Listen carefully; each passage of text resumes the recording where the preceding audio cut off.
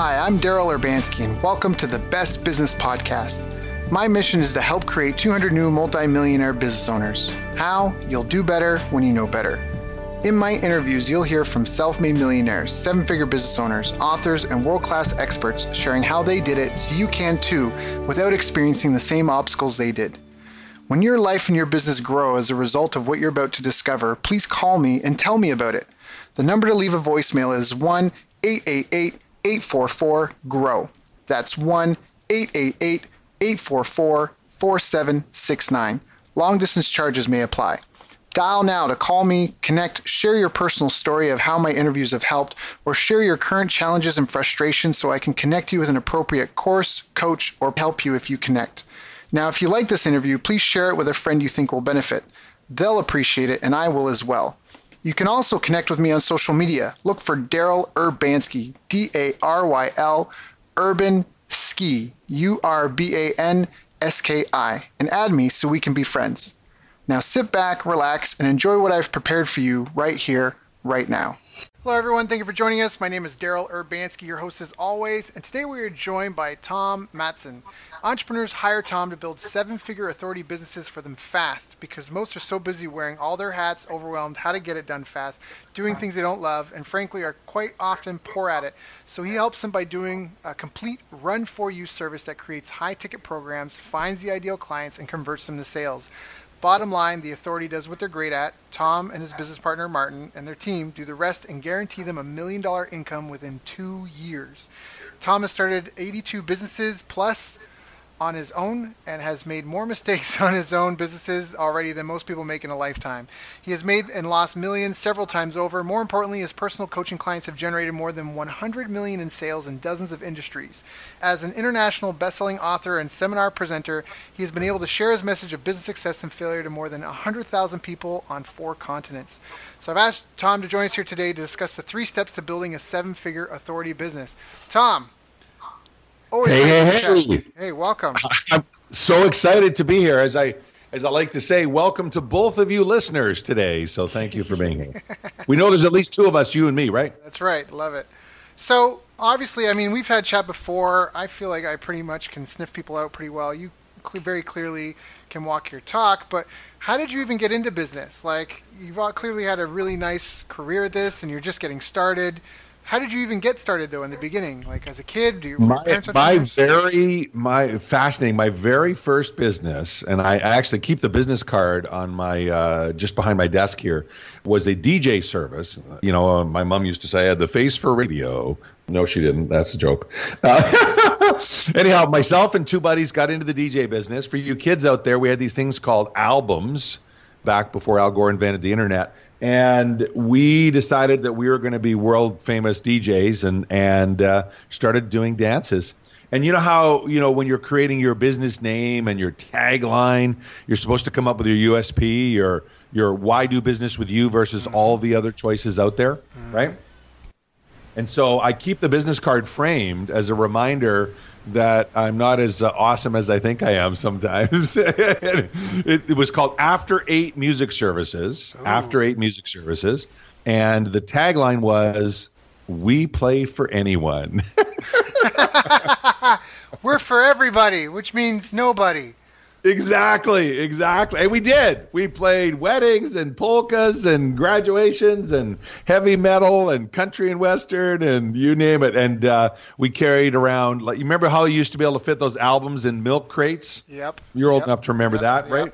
Yeah, oh yeah. I grew up with a wall of records in my basement and then another 3 walls of books. There you go. So yeah. So we would carry cases. I think we had 8 cases of albums that we carried from show to show. We'd have 2 of us at every show, and part of our shtick was requests. And so we would play half the entire show as requests back when you had to find it, queue it up, the whole thing. So it was a lot of fun. I should go see what DJs are doing nowadays with all this electronic technology. They probably just think the song's name and it comes up, right? Yeah, no, the guests come with their own playlist. They just give you the USB drive and the DJ just hits play and that's it. No, I don't know.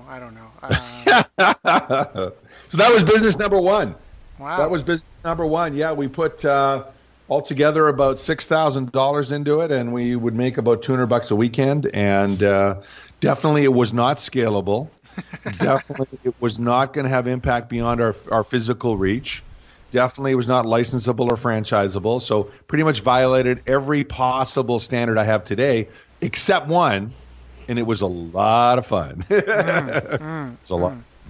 And at that age, you're just learning. So what are some of the big challenges that you've had in your career, kind of like the biggest challenges you've had going from there to where you are now?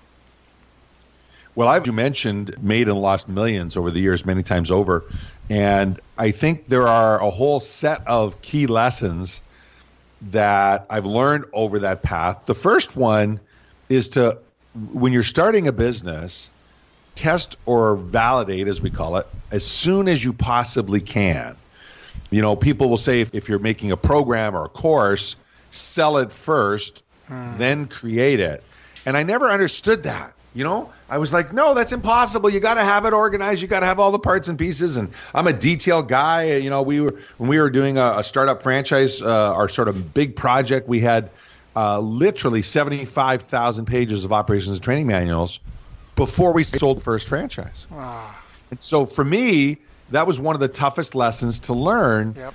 And now I get it. Now I totally understand it. So for your listeners out there, if you've heard sell it, then create it, and you feel kind of weird, you may want to pay extra attention to this because it cost me hundreds of thousands of dollars not doing it that way. There are plenty of ways to test your idea on the marketplace before you have to spend all the money. Back when I was doing bricks and mortar businesses, it was much, much tougher. You know, if you're building a coffee bar, it's pretty tough to test a coffee bar until you build the coffee bar. That's right. You got to make the sign. You got to get the furniture. Otherwise, you don't have a product. The place is the product. And that's a huge investment. Yeah. And now, though, for people that are in the information business, especially, you can totally test it in advance. Yep. In fact, you can test it before you even sell it. We have a process we teach all of our clients. In fact, we teach it in our master classes for free, which is all about getting feedback on your method, on your offer, and what you're bringing to the marketplace. Getting feedback before you even offer it for sale. And then you can go out and offer it for sale, and then you go out and develop it. And so that was certainly one of the biggest lessons. The second one I would say, easy. Yeah. Do business with dolphins, not sharks. That's subtle, but it's so real. It's so real. The best disguise for a really sinister person is a great person, right? Nobody's walking around with their teeth out, right? Yeah. They're gonna look. The best disguise. I love that because that's. Sorry, keep going. Well, there's a book that I got this model from. It was written in 1993. You can only get it on Amazon now, called The Strategy of a Dolphin. And it says there's three types of people. Sharks, kill or be killed. It's all about them. See if you can recognize anyone in that category. Mm-hmm. Dolphins, team player. It's about fun. It's about the pod. But don't mess with us because we'll protect our own. And carp. Carp are the bottom fish that are always getting eaten by the sharks. So you call up a buddy and ask how they're doing, and they tell you they got eaten by another shark. Mm-hmm. And you're like, didn't you get eaten by a shark last week? Oh, yeah, I know. I got eaten by another shark. And of course, they use their own version of that language, but it's that same idea. I added a fourth category, and see if you can recognize this. Daryl and I are in this high-end international mastermind run by a great guy out of Israel. And see if you can recognize this as any of the 192 people in that mastermind, Daryl. I call it enlightened sharks. It's all about them, but in order to get what they want, they have to help you get what you want. So they're great JV partners. They're great, interview subjects. They're great, people to help promote you. But if you go into business with them, they're a shark. And fundamentally, their job is to eat people. Right. So you do not want to partner with enlightened sharks because they look and act and walk like dolphins, but at heart, it's just all about them. Yeah. Does that resonate with you? Like anyone who leads seminars and workshops and global speakers, perhaps? Yeah. We won't talk about drop any names, but it's unfortunate, and some people might feel bad about categorizing people, but you have to understand, people can change, but it takes a lot of time. I heard Jim Rohn tell this great little tale about the frog and the scorpion. This frog was trying to cross a river, or scorpion was trying to cross a river, sees a frog, says, "Hey frog, let me hop on your back, take me across the river." And the frog says, "No, I'm not that dumb. You're a scorpion. Scorpions kill frogs. I'll let you hop on my back. We'll be swimming across the river, and you'll sting me, and I'll drown." And then the scorpion says, "Mr. Frog, you're not very bright. If I'd sting you, you'll drown, but I'll drown." And the frog thought about it and said, "You know what? Okay." So he lets the scorpion hop on his back, and they're crossing the river, and the scorpion stings him. And the frog can't believe it, and he's going under. He knows he's about to die, but before he goes, he says, "Why did you do it? Like, I'm going to die, but now you're going to die." And the scorpion goes, "Because I'm a scorpion." And that's what scorpions do. Yeah. And Absolutely. Absolutely. And so my advice there is, because I've got a chance to share the stage with most of the big names in the information marketing space, whether it's Tony Robbins or Brendon Burchard or Jay Abraham or most of the big guys, Jeff Walker, you name it, Lisa Sasevich.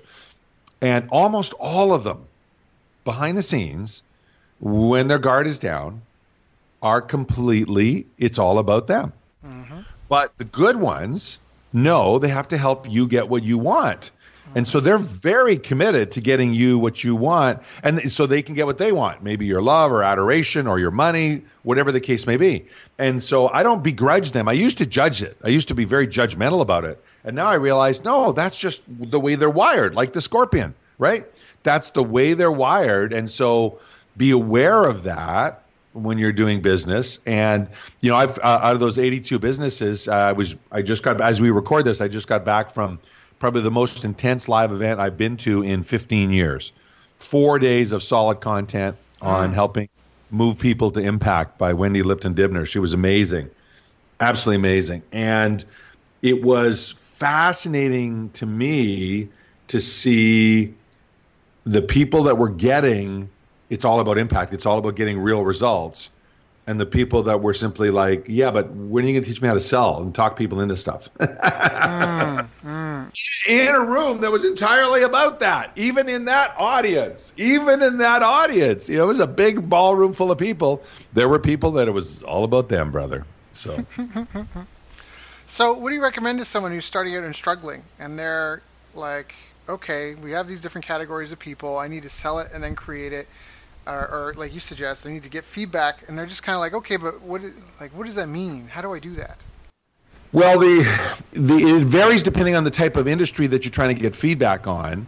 So give me a specific example, and I'll take you through that model, because I think it'd be easier for people listening to follow along. Like, give me an industry example. Well, yeah, okay. I mean, it's tough. I kind of want to hear you talk about the run for you at some point, but I mean, as an industry, software or any sort of service business, even a product business, I mean, I guess the feedback before you offer it for sale would be to make a prototype, put it in people's hands, and and have them do it. I know Glenn Livingston, he had this great thing where they would do focus groups, and they would have different prototypes of something, and they would have a focus group come and play with it and everything. And then at the end, before he left, they'd be giving them their checks, and they would be like, "Hey, oh, you know what? Actually, I just got word from the manager or whoever, and he said you can actually take whatever one you want home with you." And that was the actual purpose for the focus group, was to see which one people wanted to take home. Because they give all sorts of opinions for all the things, right? But which one did they want to take home, right? That was the real secret. Yeah, I like that. What I find is, well, let me quickly take you through our sort of high-level feedback process, because I think it can really help people listening in. In our case, we work with people to create high-ticket, high-margin programs that are scalable, okay? So the way we do that is we'll set them up, we'll encourage them to have 5 stages. If we do the run for you, we create the 5 stages by interviewing them, pulling out their genius. If they're doing it on their own, they just set it up and have 5 stages. For each stage, you want to have a finish line and a prize. A finish line is the measurable result of that stage, right? People know when they're there. The prize is what's in it for them to get to that stage. In this case, their client, their prospective client, right? What's in it for them to get to that stage? So you have a finish line and a prize for each of your stages, and then you have a pricing model, whatever it's going to be. And then what you do is you talk to what we recommend 7 of your ideal target market customers. So if you're targeting, startup entrepreneurs, or if you're targeting established businesses, if you're targeting doctors, whatever it is, you find 7 of them and you go through the process. You start with the problem you want to solve for them, right? What is it that you're going to do? Would you be interested in blah, blah, blah, blah, blah? If they're not interested in that, then they're not your target audience. And this is where a lot of people do market research really stupidly. They'll be in a Facebook group and they'll say, what's your favorite logo? And they'll post 3 logos up there. Or what's your favorite book cover? And they have no idea if the audience in that Facebook group is their audience, right? You want to get feedback from your ideal target market, not just from random strangers, right? Right? That's why our JVMM group works so well, because we're all building our business, looking to have impact around the globe, marketing. And so when we ask for feedback, we're getting feedback from experts in their fields. But even that's dangerous if they're not part of our target audience. Right? That's right. So you do this process. If they're interested, you then say, okay, well, here's how we do it. First stage, we do blah, blah, blah. And the finish line is this. And the prize is this. Second stage, we then do blah, blah, blah, blah, blah, finish line, prize. And you go through the 5 stages. Don't mention a dime of the investment yet. And at that point, you say, what do you think? You're testing for it, right? And the goal is to get 5 out of 7 to say, love it, totally interested, totally makes sense. And by the way, I should have said this, really important. You can't sell for real on the call. You have to tell them that. You're getting their feedback. And even if they want it, you cannot sell. You have to book a second call. Very important. Otherwise, you're getting biased feedback 2 different ways. One, they put their skeptic hand up, and you're going to bias that negatively. And second, if they get all excited, they know there's a check involved, they're going to give you different feedback. So you just want to give open, honest feedback, go through the stages. Yes, no, yes, no, yes, no, goes 5 out of 7. Then you say, so Daryl, what would you pay for that? If we could deliver that outcome, okay? If we could, so I'm just working, as we speak now, I'm working on our next deal-making summit. It's called the $1 Million Strategic Alliance Summit. And we're upping our game. I've done this for 5 years. Now we're going to up our game even more. And not only are we going to guarantee $1 million in signed deals, but 80% of the fee won't be paid until you actually sell the $1 million worth of deals. That's fantastic. Because I'm frustrated that people come to our event, do a lot of deals, and don't follow through. And that's why I was at this impact event, because I'm like, you know what? I'm not doing another event, having people do a bunch of deals, and only 5 or 10% of the people follow through all the time. Like, that's it. If you're coming to my event, you're going to get it done. So I'm going to link my pricing to you getting it done, so that I'm going to follow up and make sure you get it done. You know what I mean? Like, so when that program is, that event is a $25,000, $5,000 down, $20,000 when you do the $1 million in sales. Most people would say that's a great return on investment, right? Right. But that doesn't mean they would pay it. Right. So you go through the stages, then you say, what would you pay for that, Daryl? If we, in 1 week, if we could take you to an exotic location, pay for your rooms and meals, you just get to the airport, everything is taken care of, and you leave with a bunch of high trust relationships and a bunch of deals signed that ultimately lead to $1 million in new sales, what would you pay for that? And you just ask people, unfiltered, what they would pay. Most of the time, people come up with a number lower than you would want to charge, right, especially if it's a high ticket program. So whatever they come up with, you say, well, okay, that's good. Thank you for that feedback. We actually are going to charge, like say we're going to charge $25,000, but it'll be $5,000 up front and the other 20 once you close $1 million worth of sales from the deals at the show. How does that sound? And now your goal is to get 3 of those 5 to say yes, 3 or more. So you do 7, you get 5 in principal and 3 in specific dollars. And again, you can't collect their money on the call, even if they want to. You say, no, I promise this wasn't a sales call. I'll follow up later. When we go live, if you're testing something, you can say, hey, I'm just doing the research now, right? If we go live, I'll definitely follow up. I promise. You'll be one of the first people I talk to. But meanwhile, I really appreciate your feedback. Doing it that way, you get honest, open feedback from your ideal target market. And I'm telling you, of the 82 businesses I've had, this would have saved me tens of millions of dollars. Yeah. Tens of millions of dollars. Oh, yeah. Just Because making sure what a lot of there's a people buyer before you actually go through all the hassle. Well, yeah, and what do the gurus teach you? Sell a cheap version of your product. You want to do a $2,000 course, start out at $297 or $497. Well, that doesn't validate your model. That just validates a $297 course. Mm-hmm. And if you're going to have joint venture partners and you're going to give them 50%, you're never going to make any money selling a $300 product.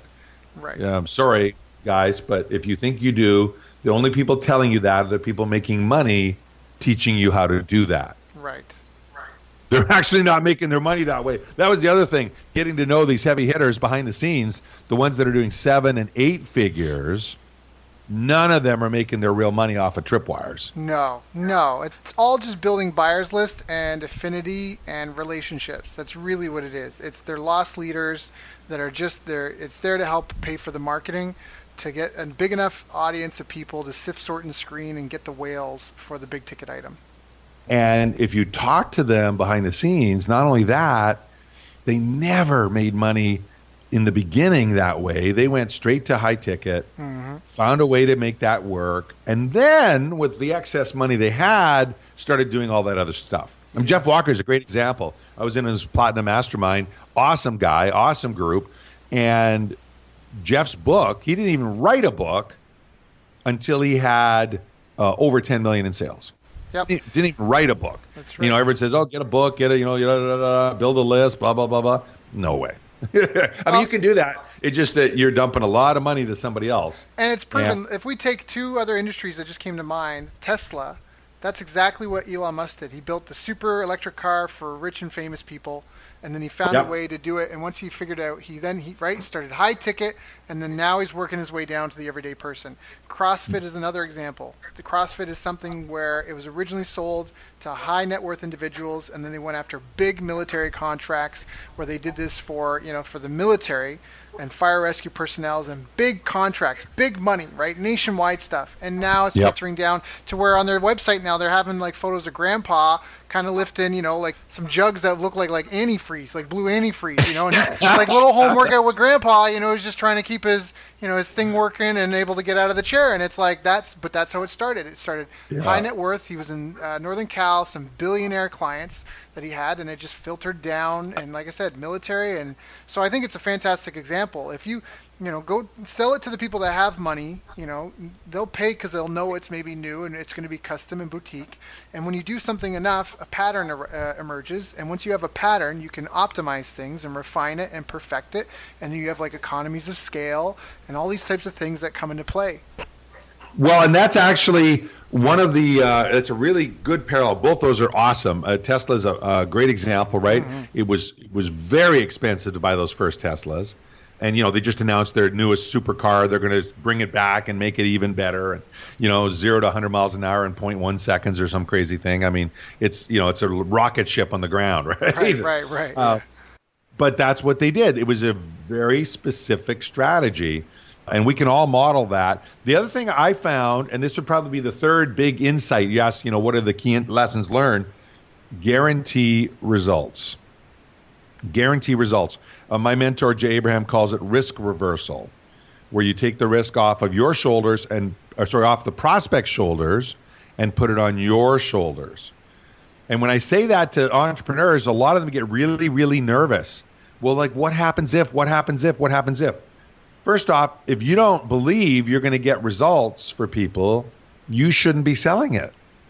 Mm-hmm. Period. I mean, you shouldn't sell it if you think you can't get results. Don't sell it. Absolutely don't sell it. If you think you can get results, then build redundancy in so that you've got, the ability to impart skills, accountability, and mentorship. If you're coaching people, not just information, right? Add in layers. What do people need? It's not just knowledge, right? People don't need knowledge. Knowledge, they go into I call it Dr. Google. They go to Dr. Google and get a billion pages on pretty much any topic in the world now.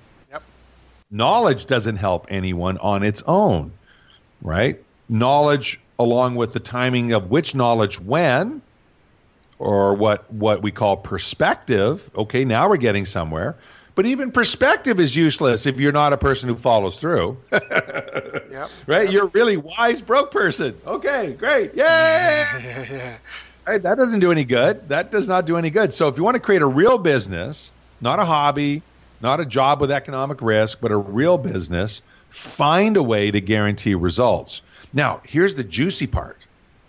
The data is 9 times as many people will raise their hand to learn about what you're doing with a good guarantee versus not. And 1 out of those 9 will rip you off because great guarantees are up to the client, not up to you. Yeah. So 9 minus 1 is 8, right? 9 minus 1 is 8. 8 times as much business. Potential business. It's up to you to convert it, but 8 times as much potential business comes from having an amazing guarantee built into your offers. I don't know about you, but I'm fundamentally lazy. If I can do one strategy and get 8 times the return and another strategy get 1 times the return, I'm going for the 8. You're going for the 8. Yep. You have to have the stomach to understand, and this is an important thing. I mean, it's traffic times conversions, which equal testimonials and refund requests. And just, try to not get super emotional and attached to it, because that's, I think, a big issue. If someone gets a refund or something doesn't work out, it becomes a personal, right? It becomes a personal vendetta somehow, or some instances. It's not the work, it's not that, it's about the owner. And so you just have to make sure you stay objective and understand the business that you're in. And I love you say build in redundancy. Like, can you expand on that part a little bit? How do you protect yourself from the one person that's going to rip you off? This is so crucial for those of you wanting to build a real enterprise, not just a hobby. Redundancy can come in several ways.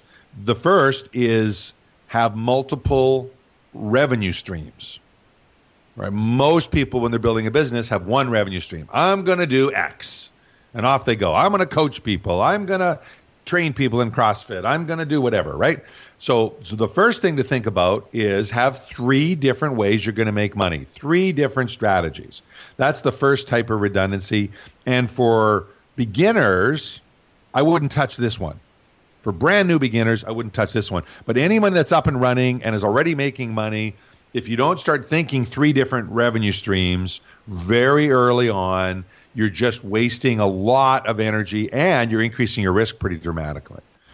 The next thing to think about is for each of those revenue streams, have 3 different conversion strategies, right? You're a lead generation, lead conversion guru, right, Daryl?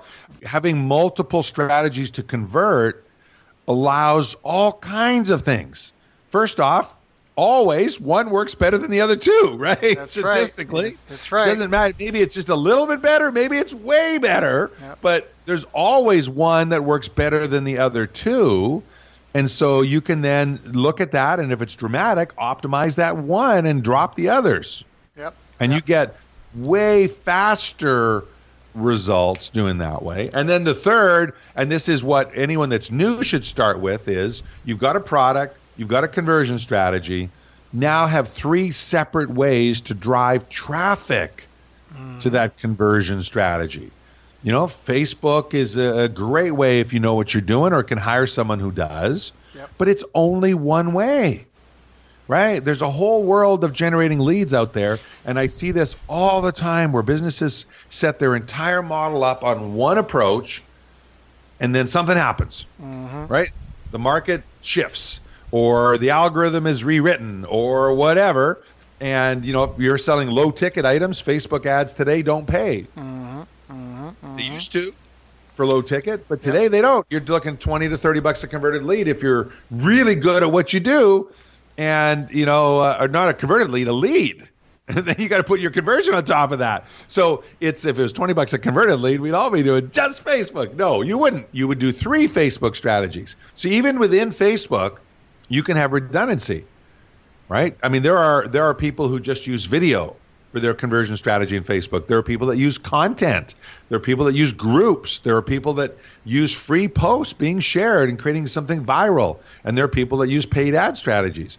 You can have redundancy in each layer, but my experience is if you have 3, then you are thinking of this as a strategy rather than just responding to the flavor of the day. And now, extra for experts, because I know you've got some heavy hitters that listen to your podcast all the time, Daryl. We talked in advance. Extra for experts, you have redundancy at all three levels, like I just described. You have 3 different lead gen strategies for each of your revenue streams. You have 3 different conversion strategies for those 3 lead gens. So there's a factor of 9, 3 times 3. And then you have 3 different revenue streams, ultimately, which is 27 separate paths. And when I say extra for experts, as you're scaling your business, having someone manage 5 funnels isn't much more work than managing 1 busy funnel. That's right.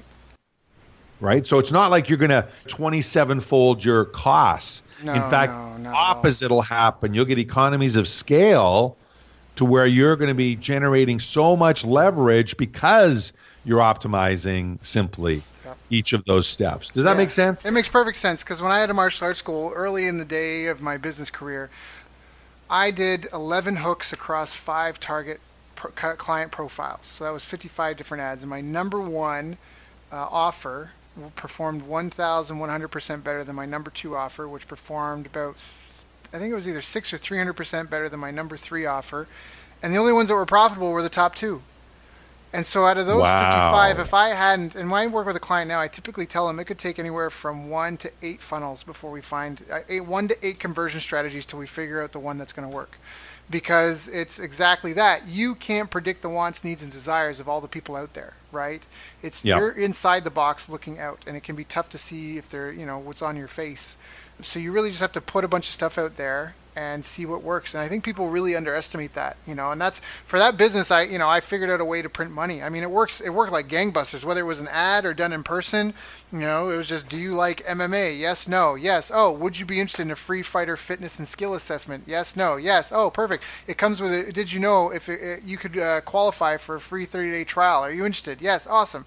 And it was like, boom, it was like printing money. If we had kids with, and it was started doing free fighter fitness and skill assessment with a potential 30-day free trial to university males, it was like printing money. If I went down to the university campus with a clipboard or my ads, like the ads did pretty consistently like clockwork, but going down there with a clipboard and doing the same thing in person, I would get more leads, like 70 to 150 leads in a couple hours. And I'm like, I'm full. I can't chase these down, right? Like, and that's where I got into like, how do I manage leads, right? What kind of software can I use? How do I do this at scale? Conversion strategies, right? Managing a database, and how to use automation. And that's where I developed all those skills, because of exactly that. You can't just, 1 is the worst number in business, right? It's the worst number in business. Totally. And it's even worse if it works. Yes, because then you depend on it. And then and you don't know what about it is working, right? You're like, I'm a genius. Uh-oh. Yep. Yeah, I love it. And that's, for everyone listening in, the next big piece I would throw in, because it relates to what you just said, is when you outsource to the best and brightest, not the cheapest. Yes, which is a painful lesson. I've had to learn. And we all learn that one the hard way. Every one of us. There's not an entrepreneur out there who doesn't learn that lesson the hard way, sadly. Mm-hmm. At least I've never met one. If you are one, email Daryl and I'd love to meet you. It's so rare that we do this. There's a guy in our international mastermind who's a Facebook marketing guru, and his retainer, he's not very active in the group, so you may not have met him yet, Daryl. His retainer is $30,000 a month. Yep. So one of my long-term goals is to have a business big enough to justify $30,000 a month as a retainer, because the one thing I know is if that's your retainer, you're kicking butt. That's right. Right? You're kicking butt. There's no way you would keep a client paying $30,000 a month plus ad cost unless the guy was crushing it. Mm-hmm. Absolutely crushing it. And I heard about him because one of his clients I met at an event. It was a high-end mastermind retreat. And that client was getting $250,000 a month of new business generated from this project. That's awesome. Yeah. So when you outsource to best and brightest, you shorten the learning curve. You shorten the cycle to profitability. How do you tell whether they're the best and brightest? Well, will they guarantee results? And it doesn't mean do the work and refund all the money, because sometimes that's not the best guarantee. Mm-hmm. Sometimes it's simply payments linked to results, or they take a percentage of the success. Yep. You know, I hear people all the time saying, "Oh, that's ridiculous. Why would I pay you a percentage of that?" I said, "Well, but if it works, you're paying with house money." That's right. Yeah. Right. Yeah. Now, we talked about this last time, and I'm really anxious to kind of ask you about this now, because when you say you're playing with house money, that's true, but people still, whatever that is, I mean, I'll be fully transparent. You brought it up as well. Like, I've had issues where, I pay people pay me out of their house money, but when those checks start getting too big, they start looking at what they're spending, not what they're making, and they look for ways to cut you out of the deal. And it might be gravy for a couple of years, 1 year, 3 years, maybe even a client that's 5 years. But sooner or later, right, they feel like they're overpaying. So do you want the good news or the bad news or both? Well, of course, both. I'm a realist, so. Yeah. So the bad news is, and this comes right from Jay Abraham, the king of deals that involved a percentage on the back end. Jay's advice to me was, I had him as a personal coach for 3 years. He said, Tom, 100% of the clients you do those deals with will screw you. Right. 100%. So plan for it in your business model. Mm-hmm. So, for example, Jay started taking a percentage of gross, not a percentage of net, because it was no confusion. Mm-hmm.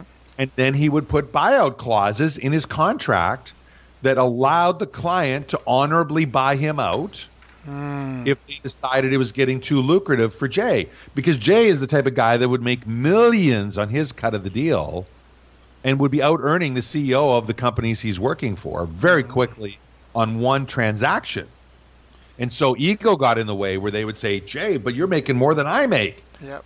Well, yeah, but I'm bringing in 5 times that amount of money for you. Yeah. So it's like, hello. So he literally planned to be screwed, pardon my French, and built a business model around it. That's one way to solve it, okay? The second way is what we do, because I've done these sorts of things for years. I was 22 years old when I first learned the power of an amazing guarantee, and I've been using it ever since in all sorts of forms.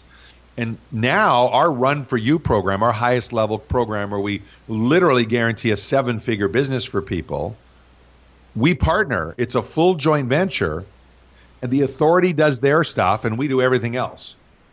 But in order to prevent that problem, the money comes to the joint venture, not to the authority. And then we divvy it up. So we use the old maxim of the golden rule, which is not do unto others as you have them do unto you. It's he who has the gold makes the rules. Yeah. That's the real golden rule. So we set it up so the money flows through the joint venture. And that way everyone's protected, including us. Right. So when you say it means it comes through the joint venture, you mean you create separate bank accounts, all that sort of stuff.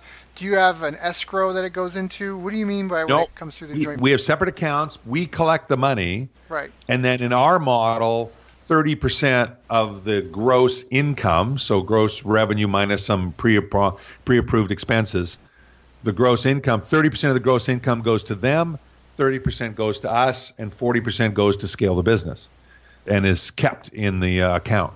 So they get 30% off the top of the gross income, but we manage the funds, we collect the funds, we manage where it's spent, we hire the outsourcing so we can choose to hire best and brightest and not get pushback. Because when I did these sorts of deals earlier in my career, I would get all sorts of argument, well, you shouldn't use that person, they're expensive. Mm-hmm.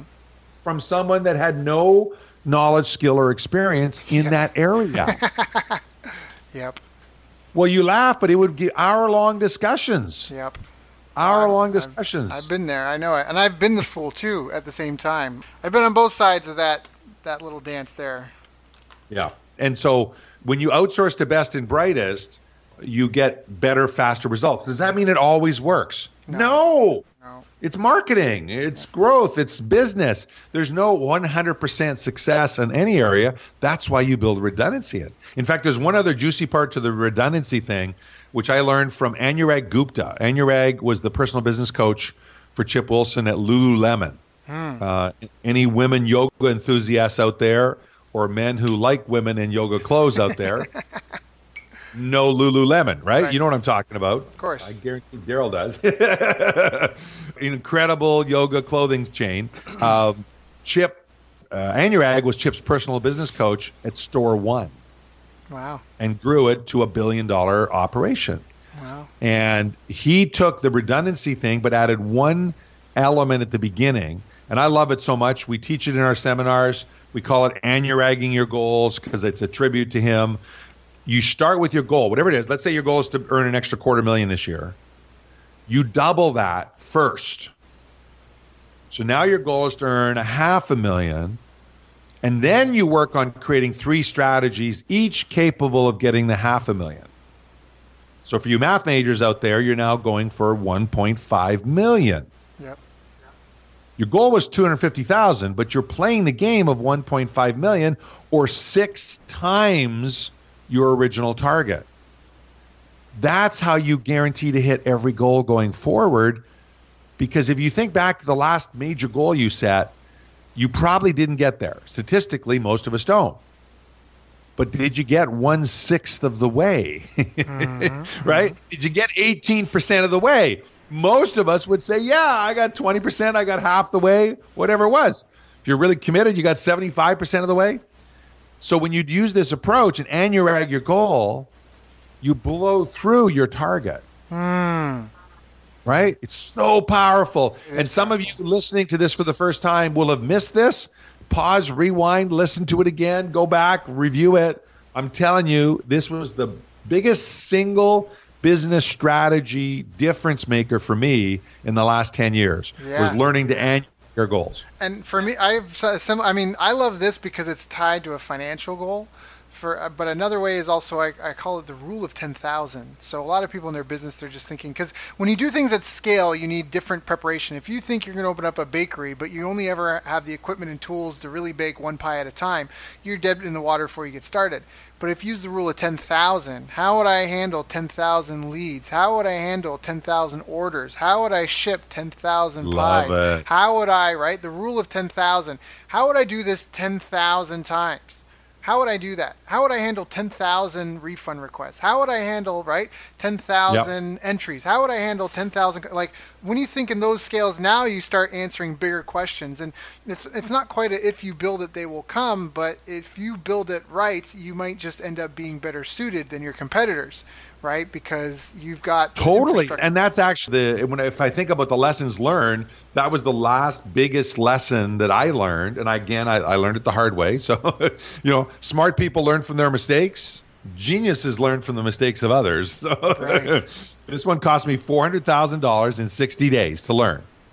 And that is only sell things that are scalable. Only sell things that are scalable. And you're alluding to that in your framing, right? To do 10,000, it has to be scalable. And the definition of scalable, I learned from Frank Bria, who's actually in our JVMM. I don't know if you've talked to Frank, but he's a genius on scale. You should get him on your show and just interview him about scale, creating scale. He's just a genius. But here's his definition of scale. One new customer comes in, no additional work from Daryl.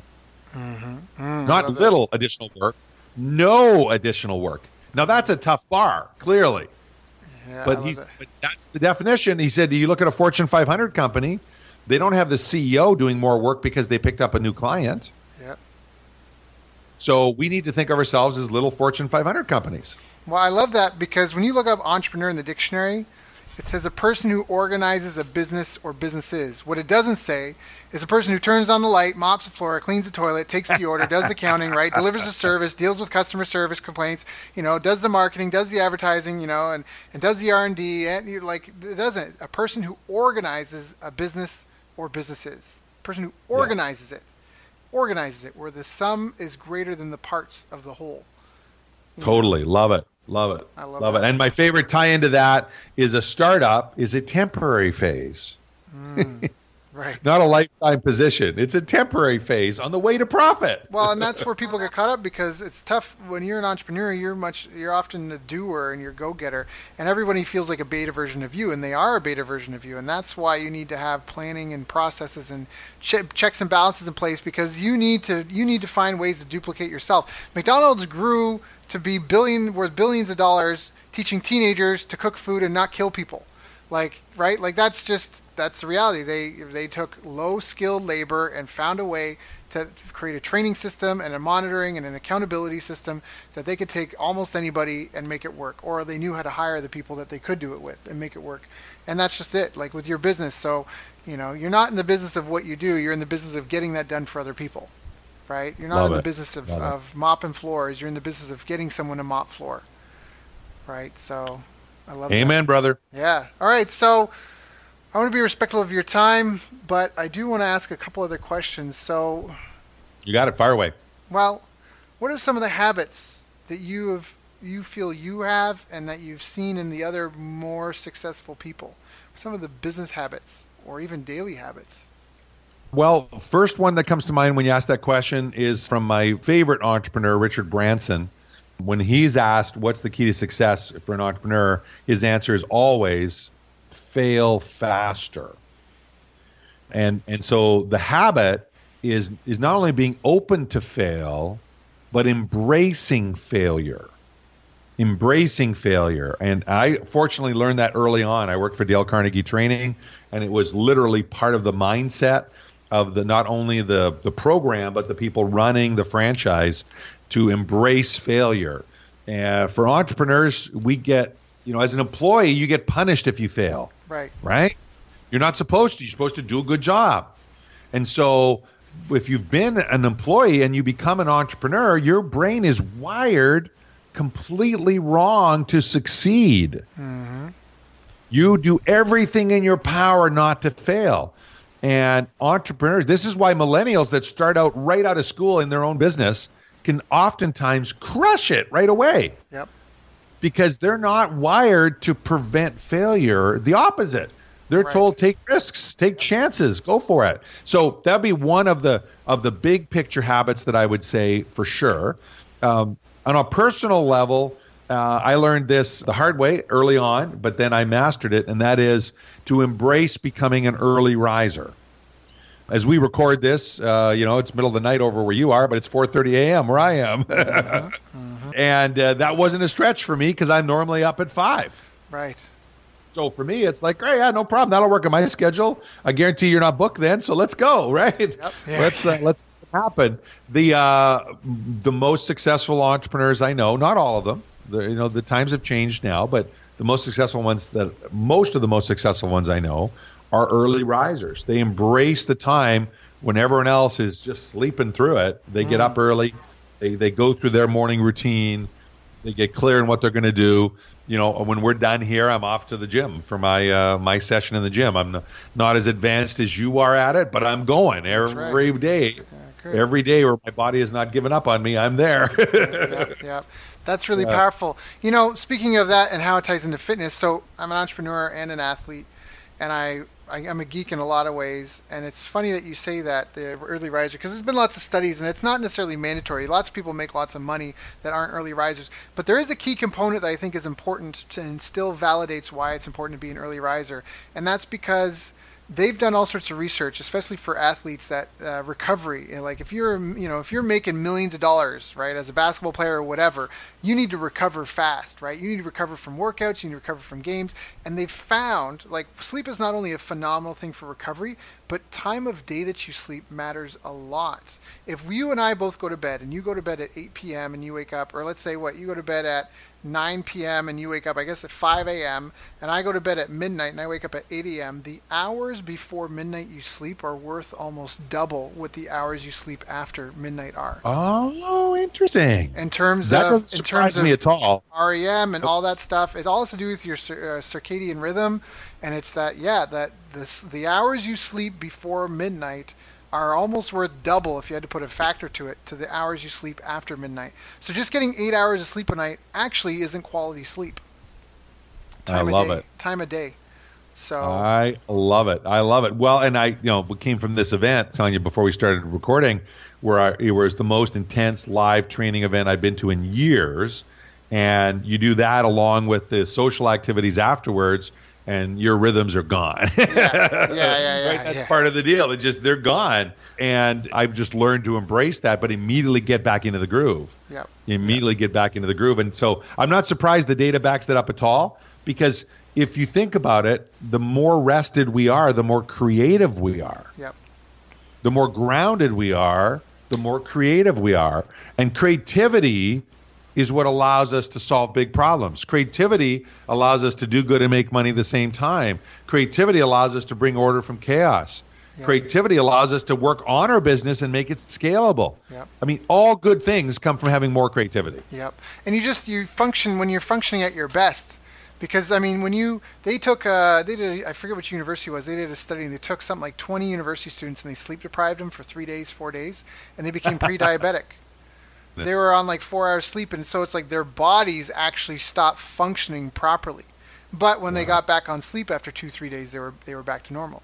But that's the impact without having sleep. That sleep deprivation is terrible. And there's all sorts of people trying to find hacks. And if I drink a cup of coffee every hour and a half with this much caffeine, then I can manage. Yeah, but you don't understand. You're burning the candle at both ends. You don't know when the bottom's going to fall out. So more and more the data is just saying, like, it's, just like gravity is a fact of life. Taking care of yourself is a fact of life, that you'll only perform better the better you take care of yourself. And that's the other habit that if I think back to one of the most critical habits that I've developed, it's the ability to take time to ground myself when things are stressful. Now, some people do that through meditation, and I learned from Tony Robbins, there's passive meditation and active meditation. Passive meditation never worked for me. It works for a lot of people. They love it. That's a lot of reason people use yoga. For me, it never worked. And so I used to beat up on myself like, oh, man, I can't quiet myself. Well, I just learned that I was trying to quiet myself in a way that I wasn't wired. Yep. Active meditation, going for a walk in nature. I live on a small island just outside of Vancouver, getting out near the ocean, getting on the ocean, getting out in fresh air. So easily I can ground myself and get in touch with who I really am. And especially when all heck is breaking loose out there. As entrepreneurs, right, our job fundamentally is to bring order from chaos. So we thrive in a chaos environment. If you don't, you're not a good entrepreneur. Yep. But as Alex Sharfin would say, if your pressure and noise is too high, you can't because you don't have consistent deal flow, or you're not getting good sleep, or you're eating crappy, or you're not drinking enough water, or whatever it is, right? Then you're not yourself. Yep. Right? I think the best example of that, and they should use it for entrepreneur marketing, is that it's a chocolate bar commercial. I'm not sure which one, but it shows people turning into a different person until they have their Mars bar or whatever the heck it is. Oh, and then yeah, they become I've seen those. I think it's Snickers. Right? It's hilarious. But that's what entrepreneurs are. We turn into these monsters that are absolutely a pain in the butt to deal with, rude, insensitive, uncaring, when we're not in our zone. So we need to find how to get in our zone. We need to hire guys like you, Daryl, to get us in our zone, because if you don't, the more you're out of your zone, the less effective you are. And conversely, when you're in your zone, and everyone listening in knows this, when you're in your zone, you crush it. Yep. You can get 20, 30, 40 times the progress in a day. Right? I mean, I flew back, it was a 6-hour flight, the main leg, coming back home from this event. I got more done on that flight than it would take me to accomplish in a week in my office normally. Why? Because I just spent 5 days immersing myself on impact and how do you get impact in the world? How do you make a difference in the world? And I was like completely recharged with my life's calling and purpose. That's fantastic. And if you're in that state, you crush it, guys. Everyone knows that, right? When you're in your zone, you crush it. So part of the habit, your question was what habits? Right? Make time to get in that zone. And when you're out, recognize it. Yep. Well, and then that comes to having a morning routine as well, right? Being an early riser means part of having a routine, a bedtime routine, and a morning routine, which means that you can get yourself into a state where you need to be so you can perform at your best, however, whatever works for you. And so you can start your day on that foot every day. I love that. Okay. Tom, is there anything about the Run For You model that we didn't cover that we should have covered? Oh, yeah, a bunch of things. But you know what? Why don't we just gift one of our master classes to your listeners?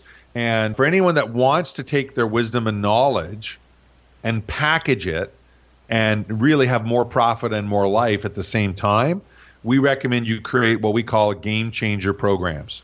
High ticket, high margin, scalable programs.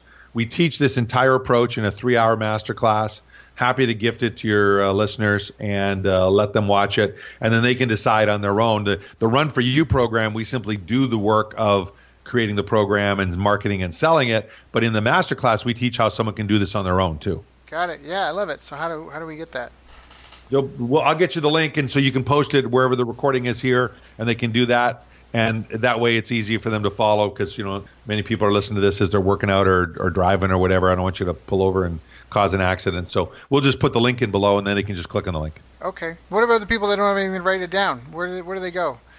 I don't need credit. It's fine. Yeah, I don't need credit. Yeah, the best place is masterclass.entrepreneuремpowerment.org. masterclass.entrepreneuремpowerment.org. And we've got a bunch of masterclasses there. They're all free, but the first one is always this one because it's our most impactful one. And we change the headline from time to time. So currently it's called How to Generate $250,000 a Year, even if you can't market your way out of a wet paper bag.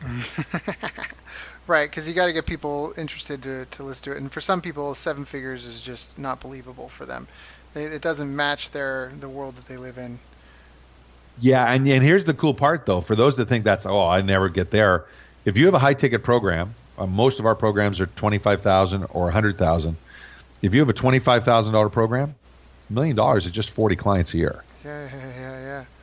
It's not 40,000. It's not 400. It's 40 clients a year. Yep. Yeah. So for you experts out there, if you're not doing 7 figures, and many of you will be, but if you're not doing 7 figures with your new product or your new division, right, look at your model and create something that's a game changer for people. And 40 clients, it's there. That's why we can guarantee that in our Run For You program, because we control the marketing and the conversion on it, and we know we can find them 40. Right, yeah. So if you're curious, go to masterclass.entrepreneuремpowerment.org or check for the link on the page where this is. But if you're on Spotify or iTunes or any of those others, there's no real page we can put it on. So go to masterclass.entrepreneuремpowerment.org. Check out the presentation. It's a 3-hour presentation that breaks down exactly how to do this, I guess. Yeah, deep dive training. And for those of you that are using webinars to market, watch the masterclass, copy the format for you. It is a complete game changer. When we switched from webinars to masterclasses about 2.5 years ago, you get way more impact, way more results, way more revenue per attendee, way more unsolicited thank you emails from people watching it.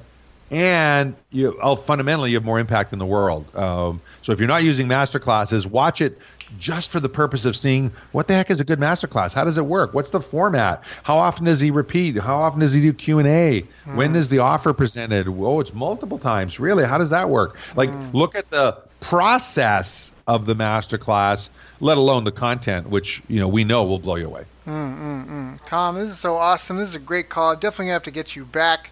I want to be respectful of your time, but I also want to get you back because this is our third conversation, I think, overall, and I just love it. It's a breath of fresh air. So I appreciate your time, Daryl, and I love what you're doing in the world, and so many entrepreneurs need help to scale and grow and do what they're doing, and I love the work you're doing. So keep it up, man. Thank you, Tom. It's been an honor and a pleasure. Is there anything I didn't ask you that I should have asked you before we hop off? Ooh, good question. Is there anything I shouldn't? In this context, I would say, here's a topic for the next time we talk. I believe every entrepreneur should set their business up so it does good and makes money at the same time. Yeah. I call that strategic philanthropy. It's an accelerant. It's one of those pieces of leverage that gets better, faster results. Think Tom's Shoes, right? Or Ben and Jerry's, or some of these organizations that get amazing impact and do good in the world all at the same time. There's a process for that, but fundamentally, I believe that's what, as entrepreneurs, we should be doing. And you should always design your businesses so they can do good and make money at the same time. And I challenge entrepreneurs to do that. And anyone listening in, if you ever want someone to share that method and how to do that, that's the one talk I will do for free anywhere, anytime, anywhere on the planet. Because as entrepreneurs, we have a moral obligation to serve as many people as possible. Mm-hmm. And when you do good and make money, you accelerate the speed at which you can do good and make money. It's like, it's self-fulfilling. It's such a cool model. So we can talk about that next time. I love it. I love it. Tom, thank you so much. I appreciate your wisdom, your knowledge, and your generosity, and I can't wait for our next conversation. Fantastic. You've reached the end of our interview. Now, first, let me thank you for listening. I appreciate and respect you more than you'll ever know. And now I'd like to ask you a couple of questions. First, what 3 lessons did you just learn? What 3 aha moments just jumped out at you? Second, what can you implement for yourself and your business in the next 24 hours? Third, what can you give to someone else to help you with, or give to them to just do it for you? Whatever it is, remember, taking action is the secret sauce to results. Now, if you think this interview would be helpful for a friend, please give them a link to it. It'll help them and it'll help me too. I'd also like to invite you to help me find out more about the challenges you're facing, your dreams, your goals, and how I can help you overcome what's holding you back. We both do better when we know better, and your success is my success. So please reach out and interact. You can visit our website, bestbusinesscoach.ca for Canada or California, where I'm from and where I'm living. You're welcome to also try out one of our paid programs. You can find us on YouTube, Facebook, and pretty much every other social media channel you can think of. You should also subscribe to the podcast, and if you're enjoying them, please leave us a nice review. It really helps. That's all for now. Once again, thank you. Take care of yourself, and remember, the world needs the best business you can build. And I believe in you.